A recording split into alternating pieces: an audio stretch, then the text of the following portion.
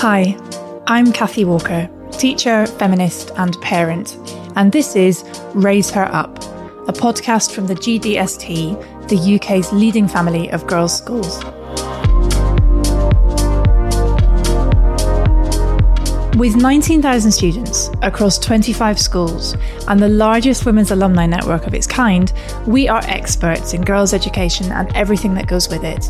Even as a teacher with over 20 years' experience of working with young people, and as a mum of 2 girls, I am still learning every day. I think we all are. In each episode, we'll welcome an expert guest who will address a different topic that, as modern parents, we are bound to encounter at some point. In this episode, you'll hear from broadcaster, journalist and author Janelle Aldred. You might say something that is a problem and that is problematic, and then people call you out on that. You feel cancelled because you feel rejected. Are you cancelled? That's a question that I think is up for debate. But I think the other thing that we need to do in some of these conversations is take away feelings from facts. Having presented on screen for the BBC, ITV, ITN and 5 News, Janelle published her book, Communicate for Change, in September 2021. In it, she explores how to recognise bias and understand its impact on every area of life. From the GDST, this is Raise Her Up. And this is Janelle Aldred. Janelle, welcome. It's lovely to have you here. It's really nice to be with you all today. So your book, which came out in September, it's about communication. It's about how we can speak to each other to bring about the change necessary to overcome long-standing bias and discrimination. Let me start by asking you, how have we got to the point where some of us are too scared to express an opinion, whilst others just do not care who they offend? And where do we go from here? Yeah, I think it's an interesting place that we've gotten to, because I think some of it is also down to personality types. There are some people who just naturally are more able to lean into conflict. They are more confident in their views. They are more confident speaking what's on their mind. I'm someone who's very confident saying what's on my mind, but I like to think I most of the time care about what other people think about that. But we're all on varying degrees of that scale. And there are some people who really do shy away from conflict in any form. And so for someone like that, saying the wrong thing, upsetting people, if you're a people pleaser, offending people is like one of the worst things you can do. So doing that on an issue that's actually contentious is like ramped up by 1,000%. And I did a video on Instagram where I talked about the different kinds of personalities and the way that they work in social justice conversations. Because some people are antagonizers. They say what shouldn't be said and they're very bold with it, and they're great to start conversations.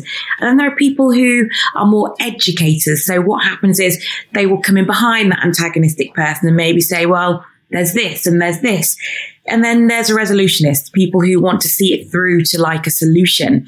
So I think a lot of that also plays into introvert, extrovert. But I think social media has really amplified whether people are comfortable speaking or not comfortable speaking. And I think that's added a whole other dimension to the conversation. Okay, that's a great starting point. And I have 101 questions coming out of that. If you are silent, does that equal complicity? You know, if we are not actively communicating for change, are we reinforcing the status quo? Should we be proactively having these uncomfortable conversations despite the fear of offending, or despite the fact that we feel deeply uncomfortable because we are people pleasers, as you mentioned? I think it's really interesting when people talk about silence and complicity. And I think it's about looking a bit deeper about where are we talking about that happening? Because for some people, if they don't see a brand or a school or an organization speaking out on social media, they're saying, well, they're being silent and therefore complicit. Speaking up on social media is not always adding anything of value to a conversation. In fact, sometimes things like posting black squares, which to me, I did not post one. And I didn't post one because I just felt like, what is the point of this? Because for some people, posting a black square is doing the work. It's not doing the work. It's posting a black square. And so on some level, it's showing a level of solidarity, which is great. But if that's as far as it goes, then it's meaningless. So I think when we talk about silence and complicity, we need to think about where are people being silent and where are they being complicit. Do we sometimes need to give people a chance to work things through internally before speaking about something? Are they having those conversations behind the scenes with people of power where they can actually influence change? So only a person truly knows whether they're being silent and complicit. But I don't think we can only ever look at external visible front-facing markers as to whether someone is or is not silent. To carry on talking about somebody who's absolutely not silent, and to go back to what you said about antagonizers being great, someone like Katie Hopkins, where do you stand on that? I mean, is it the old Voltaire quote, I disagree with what you say, but I will defend to the death your right to say it. Is that still relevant today, or actually is it safer to stop certain people with certain views from speaking out? It's an interesting one, isn't it? Because what you can't stop is the view. Yes. I never forget one of the things from my RE class that I remember was the conversation on ethics, rights and responsibilities. For me, I'm a firm advocate of free speech, but that's because of the way I am, and I don't take a lot of things personally. Someone like Kate Hopkins, I do not take what she says personally, although she might be speaking about a group I belong to. I think some of what she says, most of what she says is ridiculous. But should she have the right to say it? Yes, if she is not inciting violence, breaking the law, or doing something else. And so when she moves into inciting violence, when she moves into inciting something that is actually against the law, then at that point, well, then no, clearly she should not be doing that. And broadcasters need to think about what is their responsibility in allowing her to break the law on their platforms. So I think that's where we get into issues where someone is doing something that will cause someone else harm. But I think we also have to realize that we are living in a time where everyone said or thought, or a lot of people thought, Brexit won't happen, because no one thinks that way. And then it did happen. And it happened because actually a lot of those views were not the quote unquote correct views. And so people didn't say them. But then when they got their chance, people voted, and then we saw what happened. So the views are there, but just driven underground. So we have to take in the balance of, by not allowing people to voice opinions, are we actually driving things down in a way that where people actually gather in an unhelpful way? And I'm not necessarily talking about Brexit here, but I'm thinking about things like incels and different things.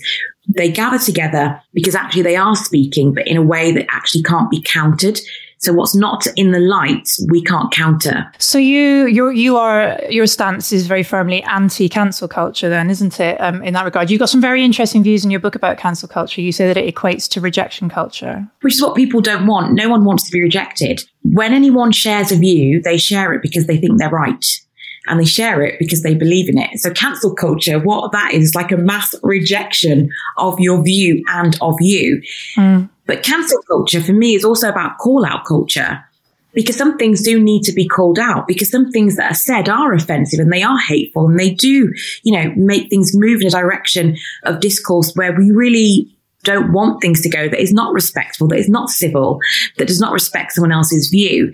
The interesting thing to me about a lot of people who, just kind of going back to free speech, is they want to be free to say whatever they want to say, but they don't want you to be free to say what you say. So they don't mind saying it, but they don't want anyone to rebut it. And that's when you have to think, okay, well, actually, maybe my view on free speech is not one of free speech, it's one of my speech. And I think cancel culture, you're kind of dealing in that same space, which is you might say something that is a problem and that is problematic. And then people call you out on that. You feel cancelled because you feel rejected. Are you cancelled? That's a question that I think is up for debate, but the world feels cancelled. But I think the other thing that we need to do in some of these conversations is take away feelings from facts. People feel cancelled. People feel rejected. Actually, maybe people are just rejecting your point of view, and anyone is allowed to do that. But that often doesn't happen in a way that is respectful or that feels quote unquote safe. Yes. So in your book, you say progress is achieved when we stop the infighting, which is only ever a distraction, and choose to focus on all the things about which we do agree. So what do you mean by that? Is it about seeing that deep down we all want the same things? We want security, we want respect, we want to be heard? I think if you asked 10 people, do you think this world is fair and just? And do you think it could be better? Could it be fairer? Could it be more just? Most people would say yes. I do think the world can be more fair and more just. The issue is we all have very different views about what more fair and more just looks like. So rather than saying, I do want justice, but actually the way that I see justice being outworked is not the same way as you, clearly. Okay, well, we're never going to agree, but where can we find understanding in terms of moving forward? But actually what happens is most people want other people to see it their way. They want them to understand justice as they understand justice. which is why all that ends up happening is we get into this big argument about what's happening, what has happened, how we feel about it, what the problem the other person is, what a problem their view is. And what doesn't actually happen is we don't move into the conversation about, okay, so with this disagreement, let's come to an understanding. How do we move forward? And I think in the chapters where I write about making unedifying choices, I talk about how people say, well, this concentration on young black boys means young working class white boys are being left behind. The reality is that we have two groups of boys who are being left behind. Why do we have to have the argument about who's more deserving of the help or who needs the help more? Why don't we have a conversation about very specific groups with specific needs that need to be met in a specific way? Because that's what doesn't happen. So we end up in this argument, which happens every year or so around exam time, about white working class boys and young black boys, and one group being left behind at the kind of disadvantage of the other. And I actually think that's not okay. As a taxpayer, I would like all children to be educated. And I would like that where it's specific to be met. So how can we know our own blind spots and biases? I mean, aren't these the kind of the unknown unknowns? I think we can know some of our biases, and I think we can begin to spot where they come up. We all know what good treatment is, because we all know, and we've gone above and beyond for someone that we think deserves good treatment from us, whether that be because you want something from them or they seem important to you. So we know when we've listened, we know when we've given the benefit of the doubt, we know when we've allowed all this space for them to make a mistake, we've allowed them to take up all the space, do all the talking, and we've been very good at being deferential and saying, yes, yes. So you do know when that happens, which means you know when you're not doing it, which means that you can spot in yourself the kinds of people or the people who you don't give the benefit of the doubt to. So this is why I think unconscious bias has become a bit of a hiding shield for people. Well, it's just my biases and they're just all there under the surface somewhere. Oh, they're leaky. And I think the thing is we have to say, well, if we are now at the stage where we're talking a lot about unconscious bias, that means we are now therefore conscious of it. So what we need to start talking about is our conscious biases that we have not yet addressed or been willing to. And I think the way that we can begin to have better relationships and spot our blind spots is, I talk about in the book, you use people like mirrors. Who are you friends with? Who do you take advice from? Who do you listen to? Do you see that group you're aligning yourself with, as you say? Do you see them as a project to be helped, or do you see them as people who are equal to you? Because that makes a massive difference. Because if you don't know any people of color, if you don't know any black people, any brown people, any Asian people, well, then what does that look like? How would you know that they are a complex group of people because you don't know any? So I think it's about understanding that through relationship, we can get better at seeing our blind spots and also better at understanding more about people that we don't know much about. So that's a really pertinent point, given how much of our lives are lived online, I think. How do you deal with online trolls? How do you have a meaningful discussion online? Is it even possible, do you think? I think it is possible. There's a big conversation about should accounts be anonymous, and there are absolute reasons. And as a former journalist, where whistleblowers need to stay anonymous. So I don't know if I don't think there should ever be no anonymous accounts, because there are cases where it is vital and needed. But what I will say is, if you are having a really strong view about something that's very personal and you won't put your face or name on, I'm not going to be engaging with that. I do sometimes engage with people, but I engage them on a case-by-case basis. I don't say I have a blanket rule. It depends on how they're engaging back with whatever I've said. I try not to get into arguments. As I write in the book, no one ever wins an argument. So I try not to get into arguments. But where someone just has a different point of view, I will try to have a conversation with them. And that's specifically tried to follow people who don't just have the same views as me. So I do follow some people who have some fairly right-wing views, who I call quite hardline conservatives. But I do that because I also want to interrogate my own thinking all the time. I'm not right about everything. And so there's a chance that I might not be right about this thing I've just said. And I also want to be able to wind my neck in from things that I've said and be able to say, well, maybe I've got that a bit wrong. Maybe I don't know enough about that. I think because a lot of times people feel embarrassed about the things that we don't know, we come out like wrong and strong or very strong. And even if we're wrong, we stay strong on it because we feel too embarrassed to say, okay, I didn't know that, because we feel like we should know. But I think ego is the thing that gets in the way of a lot of us having productive conversations, because we don't want to seem small, insignificant, or like we're ill-informed. Of course. I mean, what you're saying here, essentially, I think is the dangers of being in an echo chamber, that you need to be challenged. You need to be aware of what other people think, even if you disagree with it. So we all at some point have to work side by side with people whose opinions we don't share. Is that okay? Is it ever okay to refuse to collaborate with someone who has a polarizing view, do you think? Or are we back into the realms of hate speech again? I think it is okay sometimes to say, actually, I'm not going to work with someone who has a completely, or not collaborate on this thing, because we have to recognize that conversation can't solve everything. And sometimes there is no way forward. And I think it's important to say in our humanity that we will never reach that perfection of being, I think, so big in character that we'll just be able to take everything and anything. And sometimes actually we shouldn't. Some people are disrespectful. Some people are really rude. Some people are racist and sexist. And actually, even with new information, they are unwilling to move away from that. And if you, with information and with someone trying to help you along that journey, you're still unwilling to move from that, well, no, actually, I don't think that's something that we have to collaborate on. But I think where we still feel that there is respect and where there is still a mutual vision for the end goal, I think we should try and work with people. As a journalist, you know, you work with a lot of people that you don't get on with, because journalists and newsrooms are full of like massive egos. And so, you know, very often there are a lot of people who don't get on. But when you've got that 6 p.m. deadline for a package, you'll work with anyone to get it done, because it's about getting it over the line. And I think what we are in danger of sometimes is making our disagreement bigger than the end goal. What is it that we're trying to achieve here? And how can we make that bigger than a personal disagreement on opinion? As I said, when it comes to big things, it's not about personal thing. That's very much about a values thing. But actually on some things, it's just that we just don't agree. That should not be bigger than the end goal of, say, justice, in my opinion. Yeah. I mean, you talk about having to engage with people where they are rather than where we would like them to be, right? Yes. Yeah. So your background is in journalism and in the newsroom, as you've mentioned.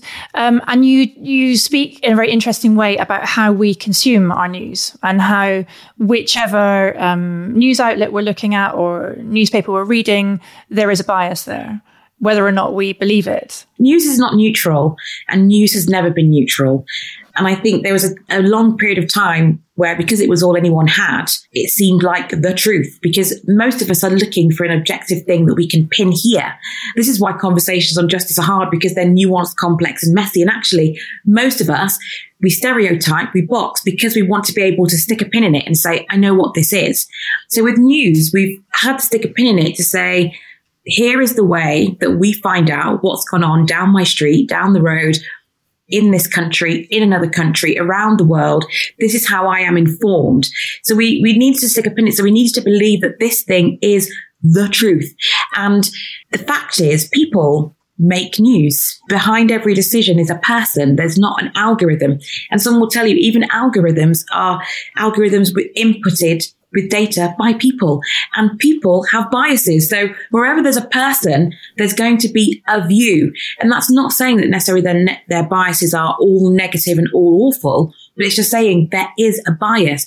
I have a preference for certain kind of news. I don't really care for celebrity gossip. So the journalist, it was something that just didn't really interest me. So if I was approaching a story about that, it's going to be very like cut and dry. But if it's something that I did care about, of course, I'm going to bring my view in some way, shape or form in the clips that I choose, the people I choose to be in the news report, the way I choose to cut that, the script that I use around it is going to portray something of what I think. And all news is that, because all news is human. And so I think it's worth, when we come across people that we don't know much about, and our main interaction with them has been through the media, and we have a view of that group of people, that we need to interrogate where that's coming from, because it's not coming out of a vacuum of neutral news. It's coming out of someone's bias, someone's worldview. I'm not anti-news. I'm pro-news. I'm pro being informed. But I think it's about interrogating the bias of that news and where it's coming from and how that's affecting your own thinking. Mm-hmm. Let's think about some practicalities then, because many of our listeners will be thinking, where do I start with this? How do I communicate for change? So what would you say to people who avoid tricky conversations or choose not to have a particular view because they're scared of offending? I think the first thing is to, one, recognize where your biases are in that space, why you feel the way you do. Is it because you don't feel informed? Is it because you think you have a quote unquote wrong view that's not the correct view that everyone else has? I think it's about interrogating, why is it that you are not wanting to engage? Because there could be various reasons. I think the other thing is to inform yourself by trying to get to know people who are in the space where you feel that nervousness. You hear often a lot about people touching Black women's hair, especially. So that's something that's, very topical. Now, if a stranger comes up to me and tries to touch my hair, what are you doing? I do not know you. If a work colleague even comes and tries to touch my hair, okay, I don't really think that I know you like that. If I have a friend who is like, do you know what? I am just really curious about what your hair feels like, I am more likely to say, oh yeah, here it is. And I think it's about recognizing that relationship is such an important part in all of these things. Where there's no relationship with people, these conversations are very scary and possibly sometimes not the right space to have it. But where you have relationship with people, those spaces are the spaces where you can have these tricky conversations as a starting point for more understanding. So it comes back to, who are you friends with? Who are in your friendship circles? Who do you speak to? Who do you take advice from? And I think that's a really practical way, not in a voyeuristic way, hey, I'd love to know more about Black women and your hair care products. No, it's just more of a relationship of being friends. And through that relationship of discovery, you then get to understand more about how complex any group of people are and their thinking. And I think that's a great way to think about entering the conversation. Also recognize that the way you see the world is not the way the world is. It's just the way you see it. And so that other people's views are very valid because they're seeing the world through a whole different lens and way. And that's where they're coming at it from. So trying to take the human being in front of you into account rather than the box of who you think they are. It's interesting you talking about the don't touch my hair issue. I don't know if you're familiar with the work of the Halo Code, who exist to bring about greater acceptance of the diversity of different hairstyles that, Black students can have within a school setting. And one of our GDST schools, Sutton High School, was one of the first to sign up to it earlier in the year. And that felt like a big step forward to acknowledge, difference, but acceptance and to start a very, very uncomfortable conversation for some people. So leading on to my next question, how do you extricate yourself from a difficult conversation? I think when you're having difficult conversations, I think there's a few things that you can say which could be all true, or some of them could be true. One of them is, do you know what? I don't know enough about this. And that is a humbling truth. I don't actually know enough about this. And I've started this conversation and I now realize that I don't know as much as I thought I did. Another, kind of way of having a conversation is, okay, when I talk about white privilege, this is what I mean. What do you mean? When I talk about this is what I am speaking about, because we enter into these conversations with a big misunderstanding from the off. And so actually you never really get anywhere because everyone burrows further and further down into their rightness. So I think those are two really practical ways. And I think the third way is to say to someone, I quite like you, but I think your views are not my views. And I think we need to find a way to have this conversation differently. And so I think maybe we both need to walk away now and come back together when we both cool down. Like I say in the book, we all think other people are traffic. We think everyone else is holding us up. We don't think that we are traffic. We don't think about all the people behind us that we're holding up. We're just thinking about all the cars in front who are ruining our day. And I think in these conversations, it's important to remember that we all have problematic views that would offend someone. And so sometimes without knowing, you could be offending someone as much as someone is offending you. And so I think taking the ego out of it and saying, I could be as wrong as I could be right, is another way to extract, or in conversation, to save yourself from digging further holes. In each episode of Race Her Up, we hear from a member of our GDST family to gain their perspective on the matter at hand. This is Fionnuala Kennedy, head of Wimbledon High School. Here at Wimbledon High, we are asking ourselves the question, Can we reawaken an age of debate? And we're answering that question by introducing our new civil discourse programme for our students to be truly flexible, robust, and for the world to reawaken itself to the notion of real debate and discussion based on authentic encounters between inquiring hearts and minds. Many critically important issues have arisen in the last 18 months, and many injustices are rightly being uncovered. Larger numbers of people than ever are seeking for a fairer, more equitable world for all, and it feels timely and positive that this is the case, not least because the unfolding events in Afghanistan this summer have served as a shameful and terrifying reminder of how fortunate we are to have access to an education system which is free and encourages debate and diversity of thought. Yet at just the moment when the world should be pulling together in our battle against a global pandemic, it seems we are more polarised than ever. And so at Wimbledon High, we want to ask some big questions and explore their potential answers together. And crucially, these discussions are happening in an intergenerational forum.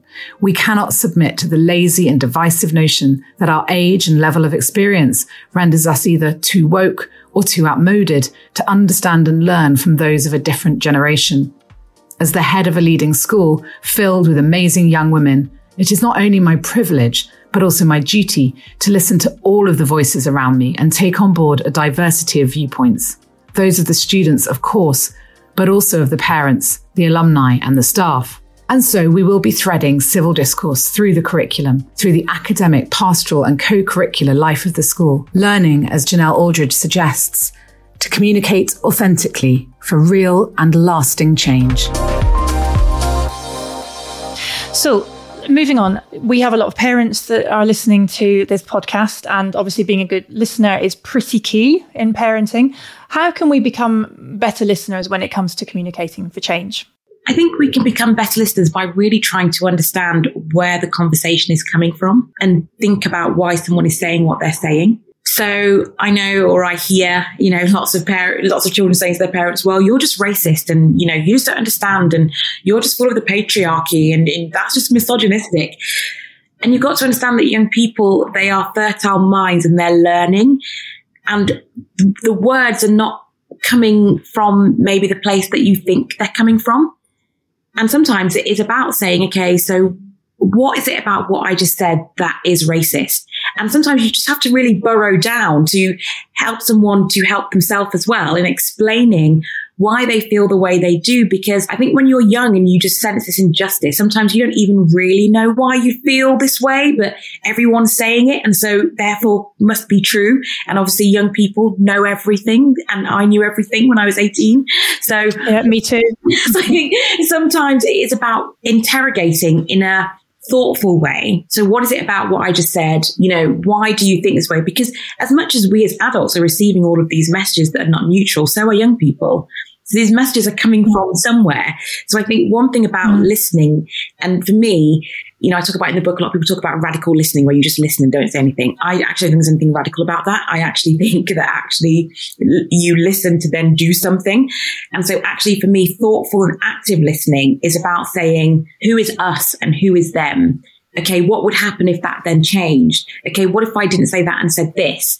What would you think then? And I think it is about really engaging people on a journey of active and thoughtful listening that leads to thoughtfulness.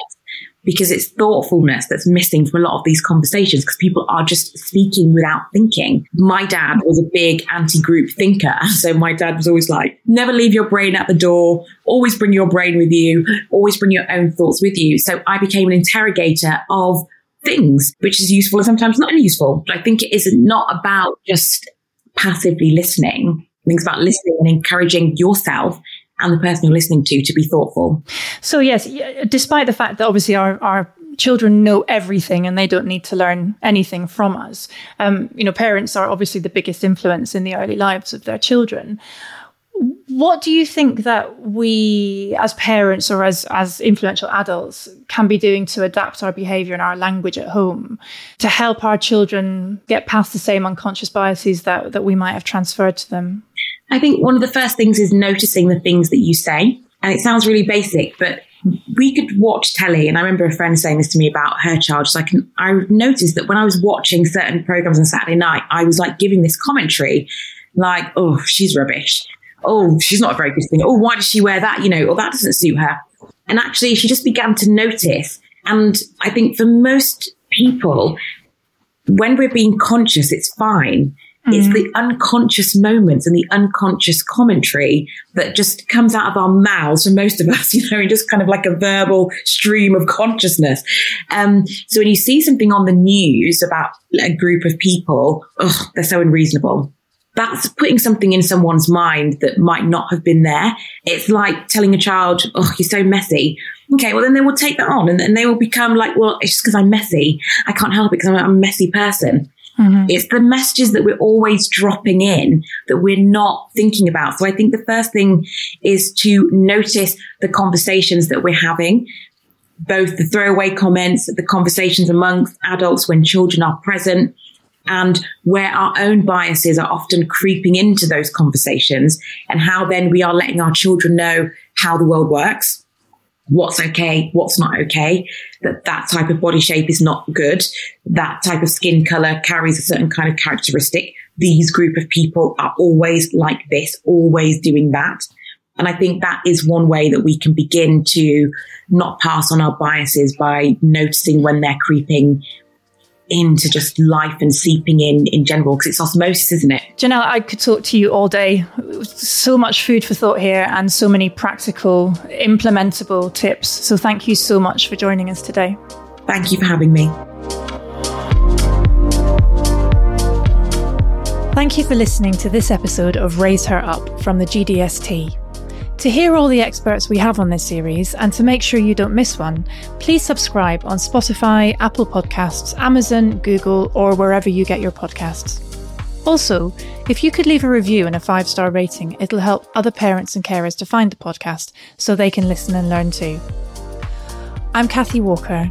Join me on the next episode of Raise Her Up from the GDST, when I'll be with Kathleen Hamilton from youth non-profit organisation Force of Nature, talking about how to deal with eco-anxiety. For me, it's really important that everyone just feels that they are a community member, right? And that's actually a term I prefer even more, is like a community organizer. Like, that's my favorite term, because for me, if I get to get in with people who are in my community and set up projects and do things that are close to home, I think that actually it's what I do offline that counts. It's the actions that I take when no one's looking that really matter. I'll see you then.